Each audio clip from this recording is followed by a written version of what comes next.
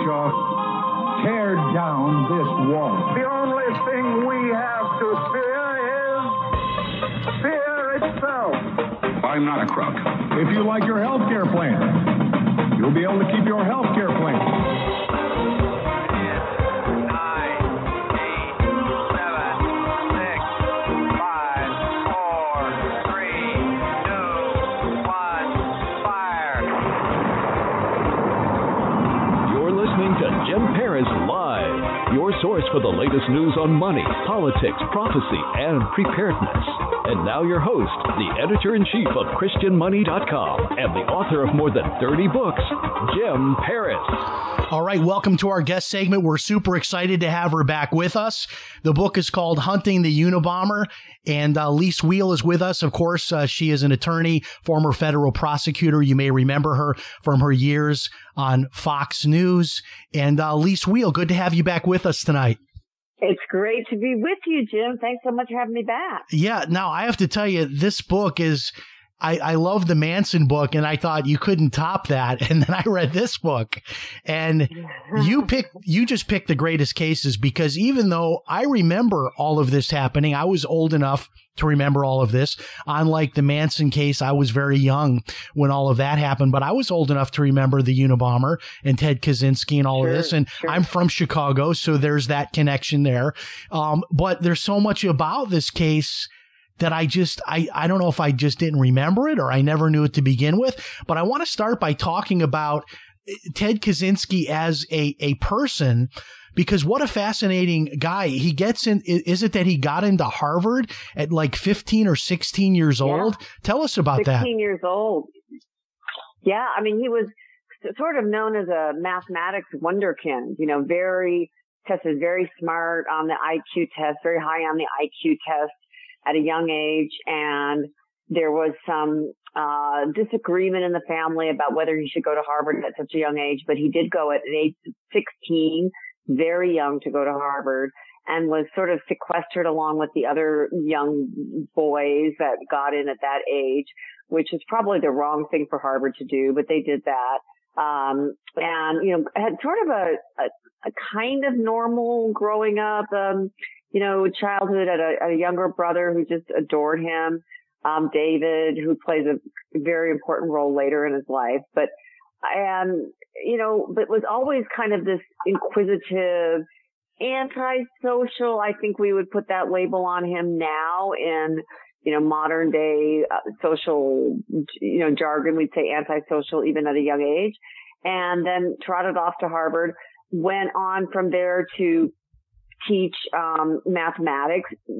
Students didn't like him because he had no interest in the students. He was much more interested in his own research or whatever, and so he didn't last very long at that. In fact, I had Lise, an odd duck.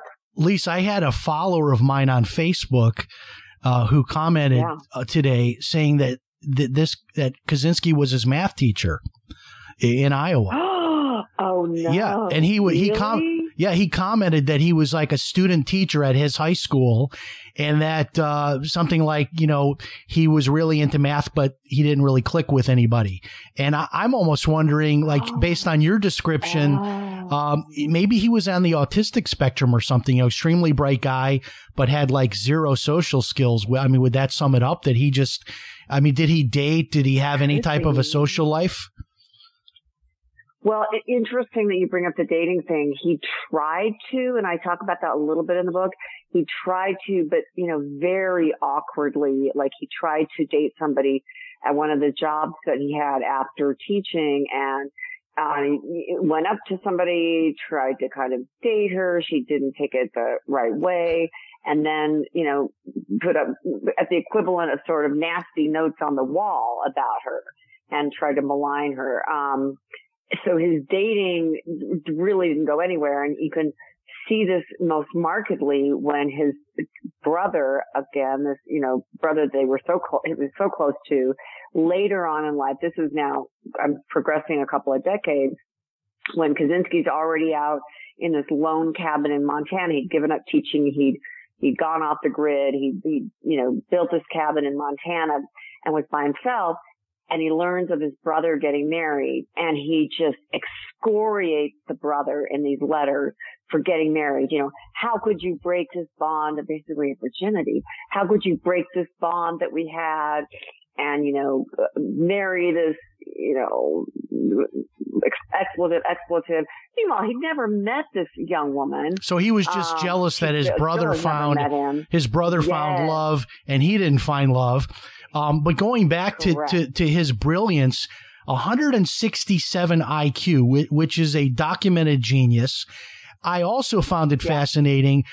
There are multiple published papers by Kaczynski on the topic, different math theories that he either invented or further clarified. I mean, stuff like way above my pay grade. I don't even understand the title of these papers that he wrote. But this guy becomes a PhD by the age of 25, is teaching at Berkeley in California, a certified genius, multiple published papers on all these different math theories. I mean, he was truly off the charts as a brilliant man within the world of math, wasn't he? Yes, all of that is true. Absolutely. But throughout, never was able to make attachments with other people. So yeah, he attached to numbers and science and math, but not to other people. And, you know, there have been theorists that have gone before me that have said, well, you know, he never attached to his mother. He was sick at a very young age, had some kind of illness, pneumonia or something like that, that put him in the hospital for a little bit. And he was, you know, detached from his mother at that point. And maybe that caused, you know, a severe kind of detachment that he could never attach to other people.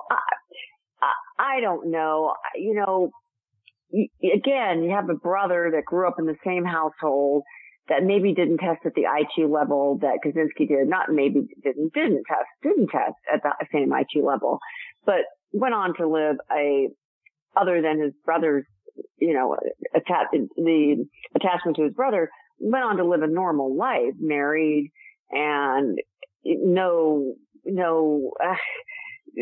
any kind of sense of any of this kind of craziness, and I would call this craziness. And his brother was an extremely normal person, and even extremely moral, playing a part later in the story of helping the authorities to catch Ted Kaczynski. But I want to go back to the name, the Unabomber, which Kaczynski called himself, I believe, FC, but the FBI branded him the Unabomber, which stands for University and Airline Bomber. Isn't that the where the term came from? Unabomber, University and Airline. Right. So did he ever consider himself the quote unquote Unabomber, or was he always referring to himself in a different way, the FC or other monikers? He referred to himself as FC, and of course the FBI, and it wasn't just FBI, U.S. Postal Service, ATF, all of these agencies working together, state and federal and local. The FBI was sort of the lead driver. Didn't know what FC was, right? They didn't know that the Unabomber, which they came to, as you said, give the moniker, was a person, a male, a female, a sect, you know, a group. They had no idea. But FC started writing these things, and eventually the manifesto, which of course was published much later on. But imagine, this was almost a 18 plus year manhunt for somebodies that the FBI had no idea what their motive was or who this person obviously was. All they had to go on was the type of bombings that were targeted. And as you said, universities and an airline were the targets. So hence the moniker Unabomber. And so they tried from that to think of, okay, what are the commonalities there to see if we can find a motivation for the bombings. And many of them were to universities. Tangentially, you know, it wasn't always a university professor that would open the packages. It could be somebody in the mail room, right? Because the package wouldn't always get to the intended recipient. It would sometimes explode in the mail room, but they were still going to universities. And so what the FBI sort of pieced together after a while was, it's going to places of higher learning consistently, whether it's Yale or whether it's out in California, which a lot of them were going to. And that's why the Unabomber task force was set up in San Francisco, where my main source for the book came out of San Francisco. They were set to universities, except for the one airline that we talked about. And even the airline, it was like, okay, was it disgruntled airline employee?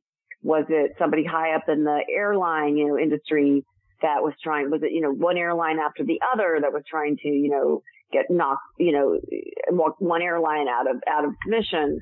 Was it something like that? They were trying to look for motivation, because even though you don't have to prove motivation at trial in front of a jury, we all know as human beings that we look for motivation to figure out who the person might be, right? Motive means and opportunity are the things that prosecutors and investigators look for. And they couldn't find that motivation, until the kind of the manifesto provided that, which is, science is bad and technology is bad. What I find so fascinating about many of these cases, the Manson case, your last book, and now this book, this happened before the internet.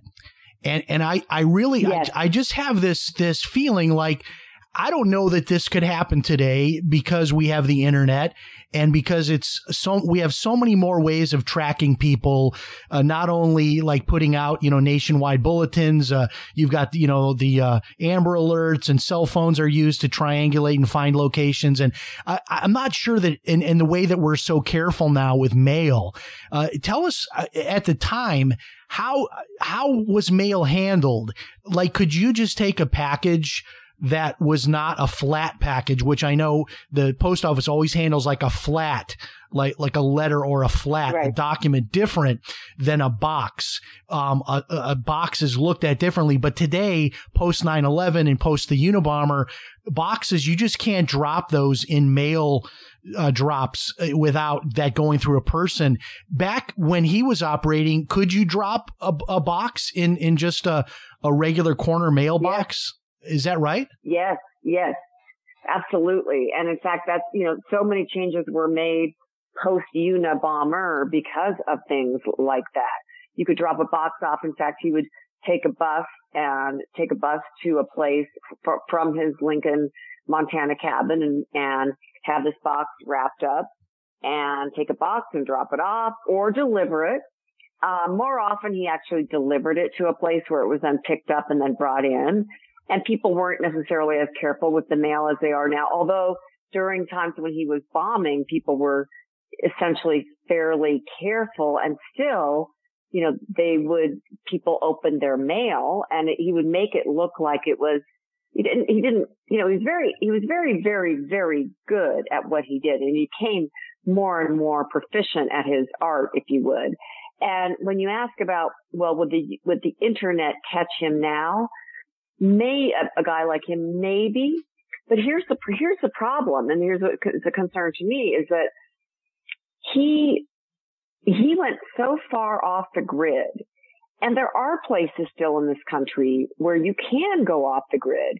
I mean, his was a little place outside of Lincoln, Montana, which I don't even know where Lincoln, Montana is. So give me another city that's near. Yeah.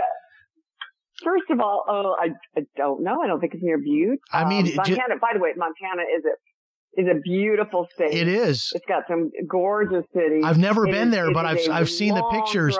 But is it like in the movie where he is like Grizzly Adams out in the middle of literally nowhere with this tiny cabin, which I've seen the cabin at some museum I was visiting in DC years ago. I saw the cabin, just this tiny, it's like a shed. Yep. I mean, it's almost like a shed in your yard. And I mean, was he literally living full time in that little tiny place? He was literally living full time in that tiny little place. Wow. And I kind of make the point in the book that He lived all those years in that tiny little place, which is about the size of his cell now in Colorado, maximum security, which is kind of ironic. But so he lived. Let me give you more detail about it.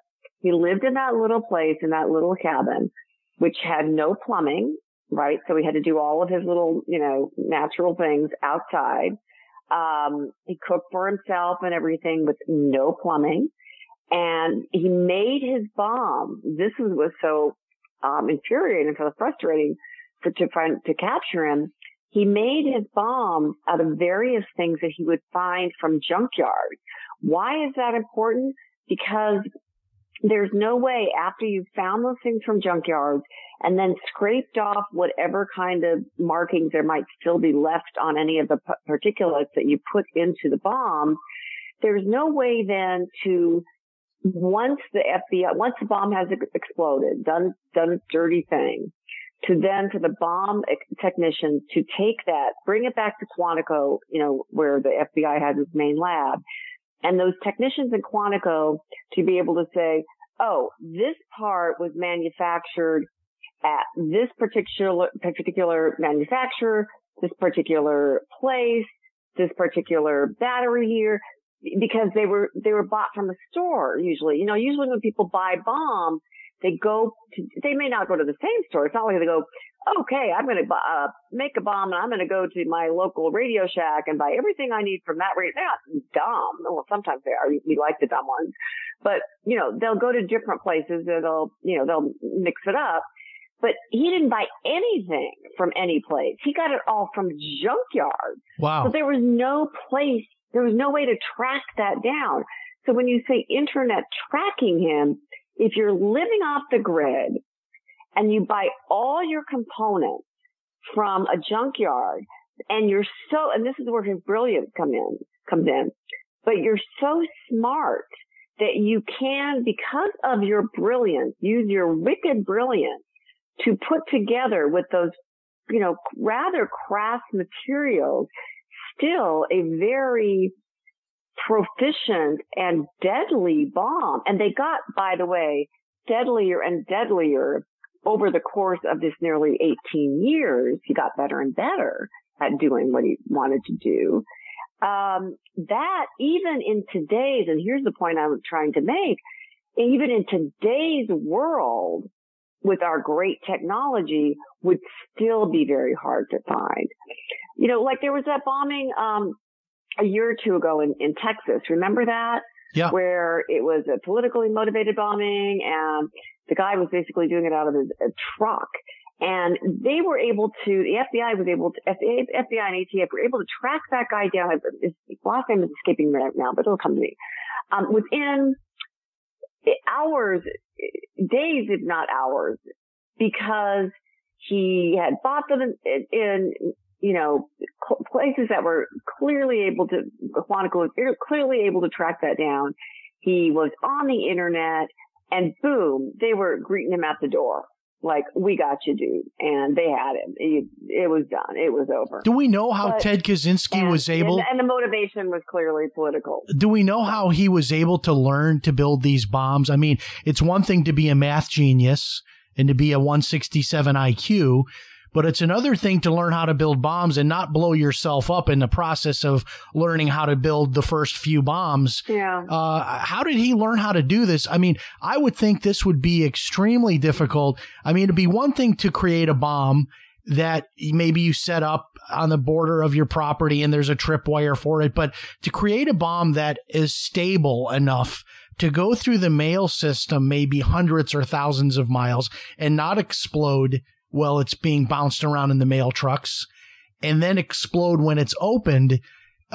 Even in today's world and with today's technology, that sounds to be, that's a very tall order. How did he learn how to do that?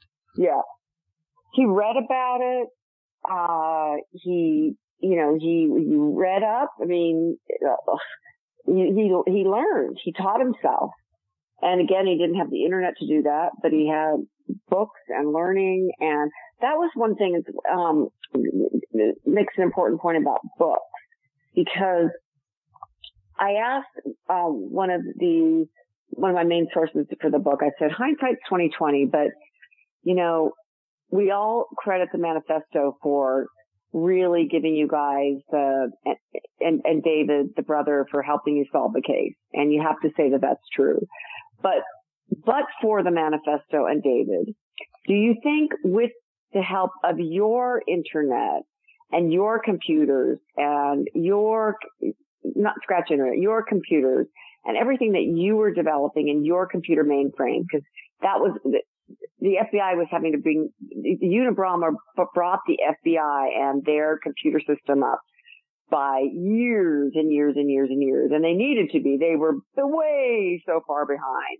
And that was actually you make the point in the book that you make the point in the book that several of these bombings were not even considered connected until later, when Janet Reno, who was the Attorney General, put together a system for all of this information to be shared. And then they started saying, wait a minute, these aren't separate events. These are all connected. And that was the beginning of the end for Ted Kaczynski, really, when they started looking at him as a mass serial killer in that way.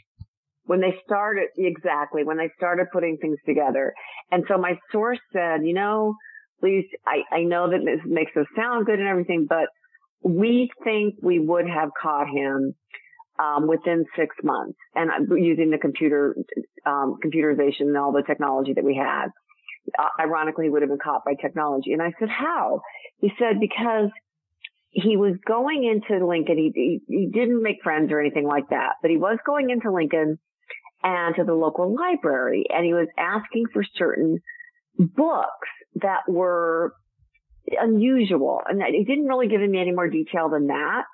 I think it's still classified, but they were unusual. And those would have and were getting tracked and would have been put into that computerization system. And within 6 months, we would have had an agent or two out there to see who this Ted Kaczynski guy is, who's asking for these library books. These books titled like How to Build a Bomb this weekend, you know, the 3-day guide to building a mail bomb. But he was sort of he was sort of cloaking himself though at the library, though. He did a lot of other reading. I had read that he would go to the library and in particular would request to read all of the classics, you know, in their original languages as well. So, I mean, he's reading, you know, Greek literature in Greek. And I mean, just, he was, I guess, revered at the library as like, just a great patron and reader of great literature. And many of the books had to be like brought in from other libraries that he was requesting, which of course that is something libraries will do if they're a part of a group. But maybe because he was reading a lot of other books like that, these books he was reading maybe that gave him the knowledge of the bomb building didn't raise as much attention if they were solely the only books he was looking at. Maybe that's the case. Exactly. And I think the people there kind of saw him as a loner and sort of, but you know, that makes, it didn't create any real red flags because it's Lincoln, Montana. A lot of people come there to be alone, right? You don't go there. If you don't go to, it's not like you're going to Manhattan. Yeah. Right? You're going there. Loner's paradise. I mean, probably you can't even find it on the map. Now tell us about the hoodie picture, because everybody knows about this iconic picture. You got the hoodie and the glasses in this picture. And when the picture came out, I think people were fascinated, like, wow, that's the Unabomber. But then the second reaction was like, well, are you kidding me? I mean, who doesn't look like that? I mean, just the idea of a hoodie with sunglasses, that was the best the FBI could do, but it was enough that they put it out there. Did that raise public attention, to the point that helped to catch him with that sketch, which I think was not, I personally didn't think it was helpful. I think it could have been anybody, but it did make people start looking for him at least, or considering, hey, this could be someone I know.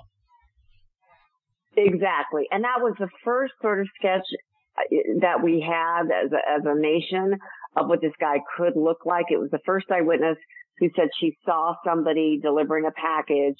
And so immediately everybody, you know, the FBI, everybody glommed onto her. What did he look like? And I remember seeing that picture. You know, you said you were old enough. I was too. I remember seeing that picture. of this man in the hoodie with the sunglasses. And he doesn't really, when you see him at the arrest picture, he doesn't really look anything like that. But I've got pictures and looked at pictures of him much younger back in his, to think about your student, your Facebook friend, your student, when he was a teacher, for example. There, he's got the little mustache, going, and a kind of a little curly hair going. Now, he wouldn't be wearing the sunglasses, obviously, but it could look like him. Now, of course, he could look like your cousin Fred too. But it's like the DB Cooper pictures that I look like DB Cooper most of the time when I'm at the beach. I that's my look, the sunglasses and the hat. So, it is a picture that just burns in our memories, right? I mean, that picture, wasn't it on the cover of Time magazine and like almost every newspaper had that too. And yes, and what you are bringing up there with the picture, which by the way, my kids even remembered when I said the Unabomber. What does it recall for you? They said that picture. They said manifesto, and they said, wasn't there a cabin? Yeah. And they're in their 20s. So to me, it was like, okay, because I want to know, like, what do people remember about the Unabomber? And that was pretty much it. But that was still amazing that they in their 20s knew about this guy who now.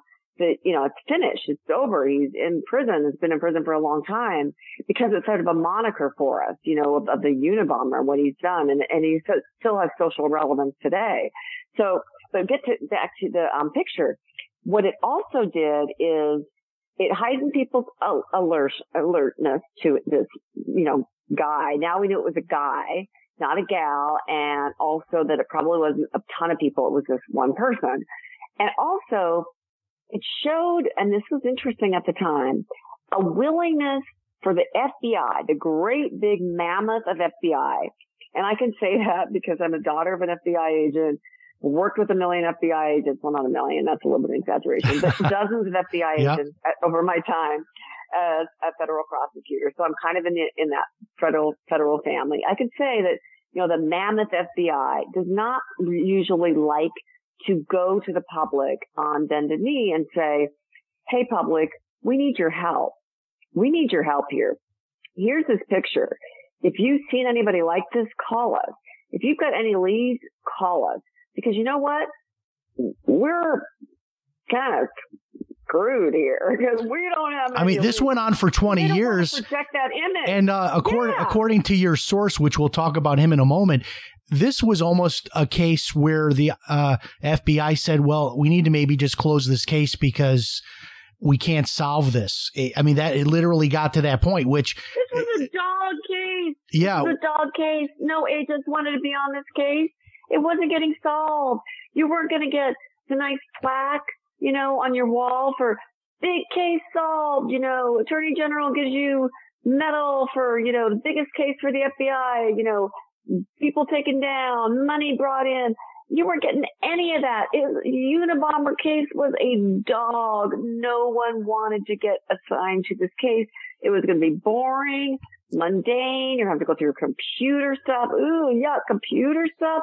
FBI agents don't want to go through your computer stuff. They want to be out there, busting down doors and knocking in heads and doing stuff. And that wasn't going to happen with the Unabomber case. It didn't. For 18 years. 18 years. It's hard to believe that it went on that long. Now tell us about the manifesto.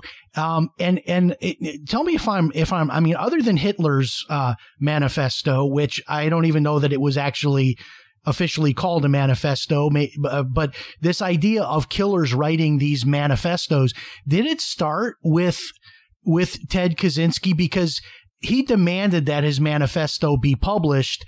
And now we have other serial killers that write their manifesto. In other words, they want us to know how brilliant they are and why there's all this thought put in to why they're committing these crimes. And they want to sort of leave that legacy behind, with whatever happens to them if they go to prison or die or face the death penalty. Tell us about this manifesto. And he wanted this published. And in exchange for that, what would he was going to stop or what was the deal on that? Well, he was going to stop, sort of. He was going to stop the bombing, but there might be a little sabotage. So FC wanted a manifesto published. And just to close up with a loop on your last question too. Yes, the FBI was about to close the investigation. And, because it had gone on so long, because it was such a dog case. And it was my source who told me that, he with a bunch of other agents had to fight headquarters in DC to keep the case open. And they fought the good fight. They kept the case open. And 6 months later, he bombed again. Can you imagine if they just closed down the case and they didn't have the resources? They closed down the computerization. All that would have closed down. I mean, it would just have been a disaster. Yeah, and have to restart all that up again. Yeah, it would have been horrible. But anyway, so I didn't know that. That was kind of a real nugget that I found in this research, that, you know, one of the biggest manhunts in history, and they were going to close it down. Anyway, so yeah, to get to the manifesto. So FC wanted this manifesto published. And he said he wanted it published in a paper of huge record, like the Washington Post or the New York Times. Penthouse came in and said, we'll publish it. We'll publish it. Yeah, thanks, but no thanks. And he wrote back a kind of funny thanks, but no thanks. It was almost kind of with a sense of humor, which was it wasn't funny at the time. We can sort of now laugh at it, but he really was like, no thanks. But no, he wanted it in a real, paper of record. So here's the deal. What do they do? So I catalog in the book this meeting, because my source is there, where you got the FBI the biggest heads, FBI, the Attorney General of the United States, and the publishers of the Washington Post and the New York Times all in one room. And they're arguing about this. They're saying pretty much in agreement, no to publishing. Why? Exactly for the reason that you're just describing, which is that we don't bargain with kidnappers, hostage takers. We don't bargain with people like this. And because it's just going to lead to ruin. And so the answer pretty much is no, because he wanted the manifesto published in full. And it was long. This was not like a paragraph that you write to your mom. I mean, this is a long thing. And so the beginning of the meeting really took that tenor of, no, we're not going to publish this. And it pretty much was going to end with that, until one of the FBI profilers, Kathy Puckett, who had been following this and really, to her credit and to a couple of other people, FBI folks in the room, said, we get it. We understand you don't bargain with people like this. We understand what this could do, and we don't believe for a second that in his, veracity that he's going to just stop the bombing. It's not for that we believe you should publish. We believe you should publish because if you publish, we may get some clues from the publication, because people will read it and people close to him will read it and they will recognize something in his writing. It's distinct enough, weird enough, whatever you want to call it, that there will be people that will read it and say, you know what? I know him. I think I know him. And they will call in and we'll get something, because you know what, people? We don't have anything now. Our leads are zero. And this has gone on for all these many, many years. And we're nowhere. And this is our best chance of getting somewhere. And the conversation was very heated, as it's been described to me.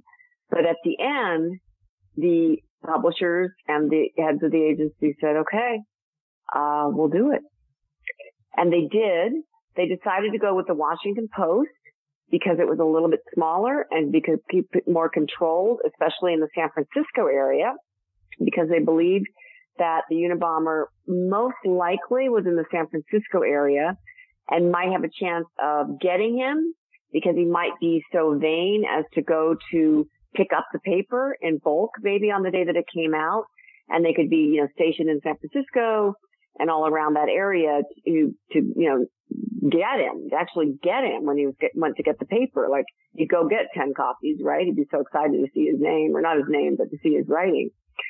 And so that's what they did. They were all stationed, and there's some kind of interesting scenes about them tracking down different people and getting obviously the wrong person, because Ted Kaczynski was nowhere near San Francisco when the Washington Post actually published the manifesto. But it did lead to really, really good clues, just like Kathy Puckett said. The sister-in-law, who was actually abroad, I think she was in Paris, France, read that day or next when it came out. She read the manifesto. She'd never met Kaczynski. But remember those letters I was telling you about that he'd written to David about how horrible it was that he was getting married to her and how horrible she was, a woman he'd never met, and all of this. She'd read those letters. She'd read them. David had shared them with her. And she said, you need to read this manifesto, David. These letters, this sounds a lot like these horrible letters, right? And this sounds like a lot, yeah. And what a moral dilemma for the brother. David, what a moral dilemma for that brother to be in, right? Yeah. Because it's like, if your family member is doing these horrible things, you obviously have to turn them in, but it's still your family member. And that right there is just an incredible dynamic. And you have to give him credit that he was not just willing to have that open mind that it could be his brother, but that he was willing to do the right thing, even though it was a family member. It must have been a heart-wrenching decision for him to make. But without him doing that, we would have never found this. We probably never would have caught him. Is that what your thought is? Well, remember what I said. They said it maybe would take another 6 months, but when they went in there, to the bomb technicians, and again, my main source went in there and was there and was, got the Corona typewriter that he was writing all the notes on, or wrote the manifesto on. He also found a live bomb. So yeah, maybe they would have caught him 6 months later, but there would have been bombs that would have gone off. So who knows how many other people would have died, and who knows whether they really would have gotten 6 months later. I don't know. They don't really know. But yes. And when you say obviously turn him in, Jim, when you say he obviously had to turn him in, I don't know. I don't know that it's obvious that a blood relative would turn in another blood relative, because he didn't know that his brother was a Unabomber. There was just linguistic, there's language that looked like it could have been similar to what his brother wrote. But I'm sure there are a lot of people that would have said, oh, but my brother's a little weird, but he's up there in Lincoln. He's doing his thing. He's never like that. Yeah, he's a little weird, but he's a little antisocial, but he's not violent, and I'm not going to do that. And it's my brother. So I don't think it's obvious. I think that took a lot of moral fortitude for him to, he's a hero. I mean, and then, the press that just like glommed onto him and have followed him. He's always going to be known as the person who turned his brother. And then, by the way, which is a good thing, but still, he went to the trial. His brother turned his back on him, wouldn't look at he or his mother or the sister-in-law. I mean, just obviously hates him. So it must have been and was a horrible thing. And I have a scene in there too where the FBI had to go tell Wanda, the mother, and of course, mother didn't want to believe it, couldn't believe that it was her son. But can you imagine having to go and tell, the mother that we think your son may be the Unabomber, killed all these people and injured 23 over, the course of 18 years, and we're getting ready to arrest him. I mean, it's just horrible. And what a nice guy. By the way, I wrote to David, in the course of researching his book and said, would you be willing to talk to me? And I didn't think that he would, but I thought, as a good journalist, I want to try. I have to tell you, he wrote me the nicest no letter. Okay. It was a no letter, but he didn't just write no.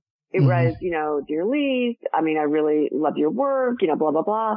And he said, I just really can't. I've written about this. I put my, said what I was going to say. I just can't go through it anymore. but thank you so much for your kind letter and, best regards. I mean, I just thought, what a class Yeah, act. he seems, First of all, imagine living your life, imagine living your life being the brother of the Unabomber. Even when you do a Wikipedia search on the Unabomber and it brings up Ted Kaczynski, there's a highlighted reference to the brother David, and you click on it, and then it goes to David's Wikipedia, and he's known as brother of the Unabomber. And then, of course, they give him all the credit for, what he did and all that, but still, he'll be remembered as the brother of the Unabomber. Do we know what Ted Kaczynski's life is like in prison? I mean, obviously he's in one of those maximum security prisons, right? And I know you're limited to like being out of your cell for 1 hour a day or something. But has anybody interviewed him since he's been in prison? Does he still do any writing about math or? A guy with a mind like that, you think that just sitting in a cell, he's got to be doing something in there. Yep, he does some correspondence. There was one kind of famous one where Harvard asked him to a reunion, and he responded, can't come, or something like that. Here's where I am. It was one of those math mailings. Wow. It was kind of funny. Yeah. But he does some correspondence, and I wrote to him. He never wrote me back, but, not to be expected. But I think he does, and it would be interesting. I would have loved to have gotten his take, for example, on, the internet, social media, Zoom, all the things that we have to us now, because his whole point was what is to come. And he could have probably foreseen the internet and email and text and all. Yeah, if he hated technology back in the 70s, 80s, and 90s. Exactly. I mean, a lot of us might. I mean, we're not going to start building bombs, but put your phone down at the dinner table, or stop texting while you're driving. Thank you very much. Right? Thank you very much. Exactly. Stop texting while you're driving. He said, it's gonna kill people. Well, yeah, texting and driving does kill people. But it's so we may agree on a philosophical level with some of the things, the core things that he said, like too much technology is bad for you. Like it's bad for your eyes to be on your screen 24/7. It's bad for you to take your phone to a fancy restaurant, with your loved one and be, texting through the dinner. That's bad. But we don't go build bombs, to get the message out there. Yeah, and I know we're making light of this, but I mean, it is true. I mean, it is technology. And then we're sitting here in the year 2020, and, you and I are still fairly young. We might live another, 30 years, and who knows? I mean, we've already got, robots roaming around the house vacuuming for us. And I mean, who knows what's going to be next, You do? Well, yeah. You have a robot roaming around your house vacuuming for you? I don't have. I got to go to your house. I don't have one, but the Roomba is something, I'm looking at getting one. Those things scare me. Yeah, but I don't know, my dogs. Scare me. They'd eat my cat. Well, yeah, what my dogs would think about, if I got a Roomba and it started, trying to sweep and mop the floor. But tell us about, in closing, I wanted to save this for last. Tell us about your contact, which was largely a way for you to get a lot of firsthand source information. This FBI agent, who I guess lived out the rest of his life in New Hampshire. Did he ultimately pass away of cancer? But tell us about him and how you met him and what information he was able to help you to get that was really critical to this book. Well, there's been so much written about the Unabomber, so I was intrigued with the subject just because the longest hunt in FBI history, so great for a hunting series, right? Yeah. And as we talked about, the subject himself, so interesting, IQ off the charts. What made him twist? What was so, but I had to get in, like, what can I do that's new, different, extraordinary, different angle on this? And so I did my own little mini hunt and found this retired FBI agent, Patrick Webb, and retired, living a bucolic life in New Hampshire with his wife, Florence, who's lovely. I did a Zoom chat with her a week or so ago with some other FBI agents. And, And I just said to him, I kind of used my federal family key, not journalist key. I said, I'm a daughter of an FBI agent and former federal prosecutor. You can't hang up the phone on me. and he didn't. And I just said, Patrick, I want to tell the story in a different way. And I know that you were in charge of the Unabomber investigation out of San Francisco. He headed the task force there, and that you were the bomb technician, one of the bomb technicians that went into the cabin. The pictures of him there. He said, yeah. And I said, what are your feelings on it? He said, well, one thing that kind of upset me is that Discovery had just done a mini series that had come out the summer before. I made contact with them in 2018, and they kind of got it wrong. I mean, they sort of put all the focus on this one agent who had befriended Kaczynski and, solved the case, everything. That's not how it happened. It was a team effort. We all did things. And this one agent actually never even met with Kaczynski. And I said, yeah, that's the glory of TV. They try to sell it to an audience, and unfortunately things get wrong like that. But I said, with your help, I would need your help.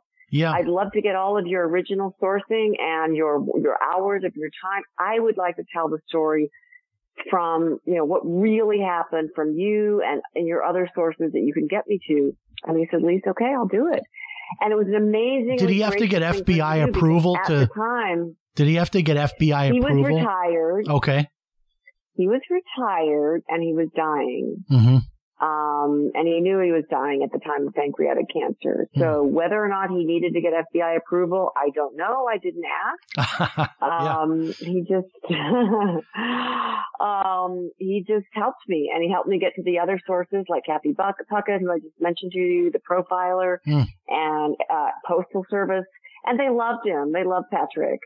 And he helped me through to the end. I mean, and I've actually dedicated the book to him. Wow, great. He was amazing. And it was through him that I was able to tell the story through original sourcing, original eyes, and in a way that really can't be done again because that's gone. Yeah, and I'm holding the book up here for people watching on the video feed. It is it's available. I was looking at it on Amazon earlier.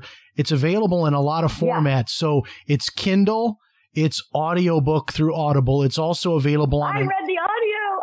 Oh, you did? Okay. That's tremendous. I always do my own audio, and people love that. I always tell authors, read your own, even if you struggle to do it. It's worth it because people love that.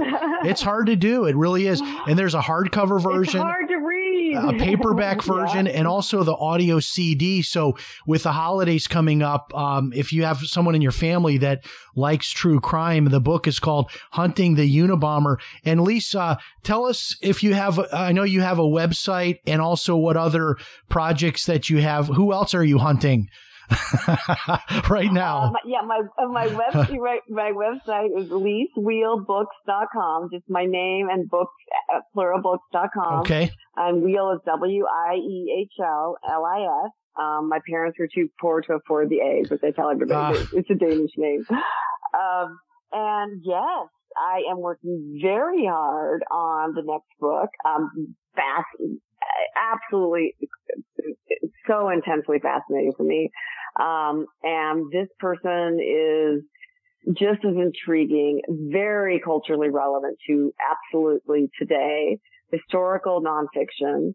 And we're hard at work at the hunt. And even with the pandemic ongoing, people have been home a lot. Yeah. With time on their hands, ex-FBI and CIA agents and things like that.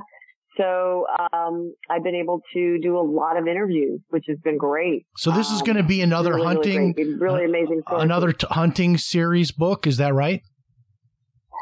I don't think we're going to call it hunting because the name of the person is not well known. Okay. So I think we're coming up with a different title for it, but it's that same idea. Yeah. Wow. Well, I'm sure it'll be fascinating if you're writing about it. And I'll give you, and I don't want you to give away who it is because I know you're trying to hold that close to your vest, but I'll tell you one case that I'm fascinated in that I would love to someday have you on and talk about is this Las Vegas shooting, which I still don't feel that we know anything about that. Yeah. I mean, there's so many questions about that case that bother me. For example, that ABC News had reported that there were literally hundreds of suspicious financial transaction reports made by the casinos about this guy, but yet there's no history of any IRS investigation into the guy. It's like something's doesn't add up, that he was just this guy who went there and did this. And then all of the stuff that came out about all the money he had and multiple properties, and that he made all this money playing blackjack video games. I don't believe any of that. And maybe I'm just a crazy conspiracy guy, but I'm thinking maybe I'll be the one to write that book, because I know friends that live in Las Vegas. We've had a private investigator on that was involved as an investigator for the law firm that represented the victims of that case. We had the lawyer on who was the head lawyer for all those victims, and that case just settled recently, but we still don't know like what happened there with that guy. So you would be the one to do that book. So I'm just throwing that out to you I'm taking notes. I just took a bunch of notes as you were talking. just an idea, because I'll tell you, there's just too many questions about that. And there's never a shortage of JFK books, right? And that's another one for you to do at some point. But Lise Wiehl, thank you so much for being with us. We hope you'll let us know when the next book comes out. And I will. Yeah. Now your Manson book is going crazy on. We've been replaying it on our live feed a bunch, and people love it. A lot of great feedback on that. So I'm sure we'll get similar feedback here on the Unabomber. Good. So thank you so much for being with us. Dude, absolutely. Let me know too what I can do, because I'll put it on my Facebook. I will. I'll have our producer. Yeah, we've got this new thing where, because I'm now live on video also, so I've got this new server that I've contracted with. So with the server, I can now take a live show like what people are watching right now, and I can rebroadcast this as live 24/7 whenever I choose to over all of my different social media platforms. So I've actually rebroadcast your Manson one maybe 50 times so far. And every time it rebroadcasts, it gets a ton of views and ton of chat comments and things like that. So it's kind of something new that's happening. I feel kind of weird about it though, because like when you're live, you're supposed to be live, but this is legit. It's Facebook approved this arrangement with this company called Restream. And I'm able to, even though I'm live on Sunday nights, I'm actually live now every night. So I play a lot of my best of older shows and put them out there. And it's kind of like owning my own TV channel. So who knows what the future is. I love it. But let me know, give me links or something like that, so I can put it up. And put it up on my social media, and we kind of promote it that way as well. So that we'll do it on Facebook and know how to get to it. That would be great. And I'm not sure they know about it. Have a great holiday, and we hope to hear from you soon when the new book comes out. Thank you so much for being with us. Lise Wiehl, great guest. I love having her on. She's great to talk to, and I jump in there with my questions and comments as well, and she's okay with that. So that's great as well. Thank you so much for joining us. Remember, if it's Sunday night, it's Jim Paris Live. We'll talk to you next time. So long, everybody.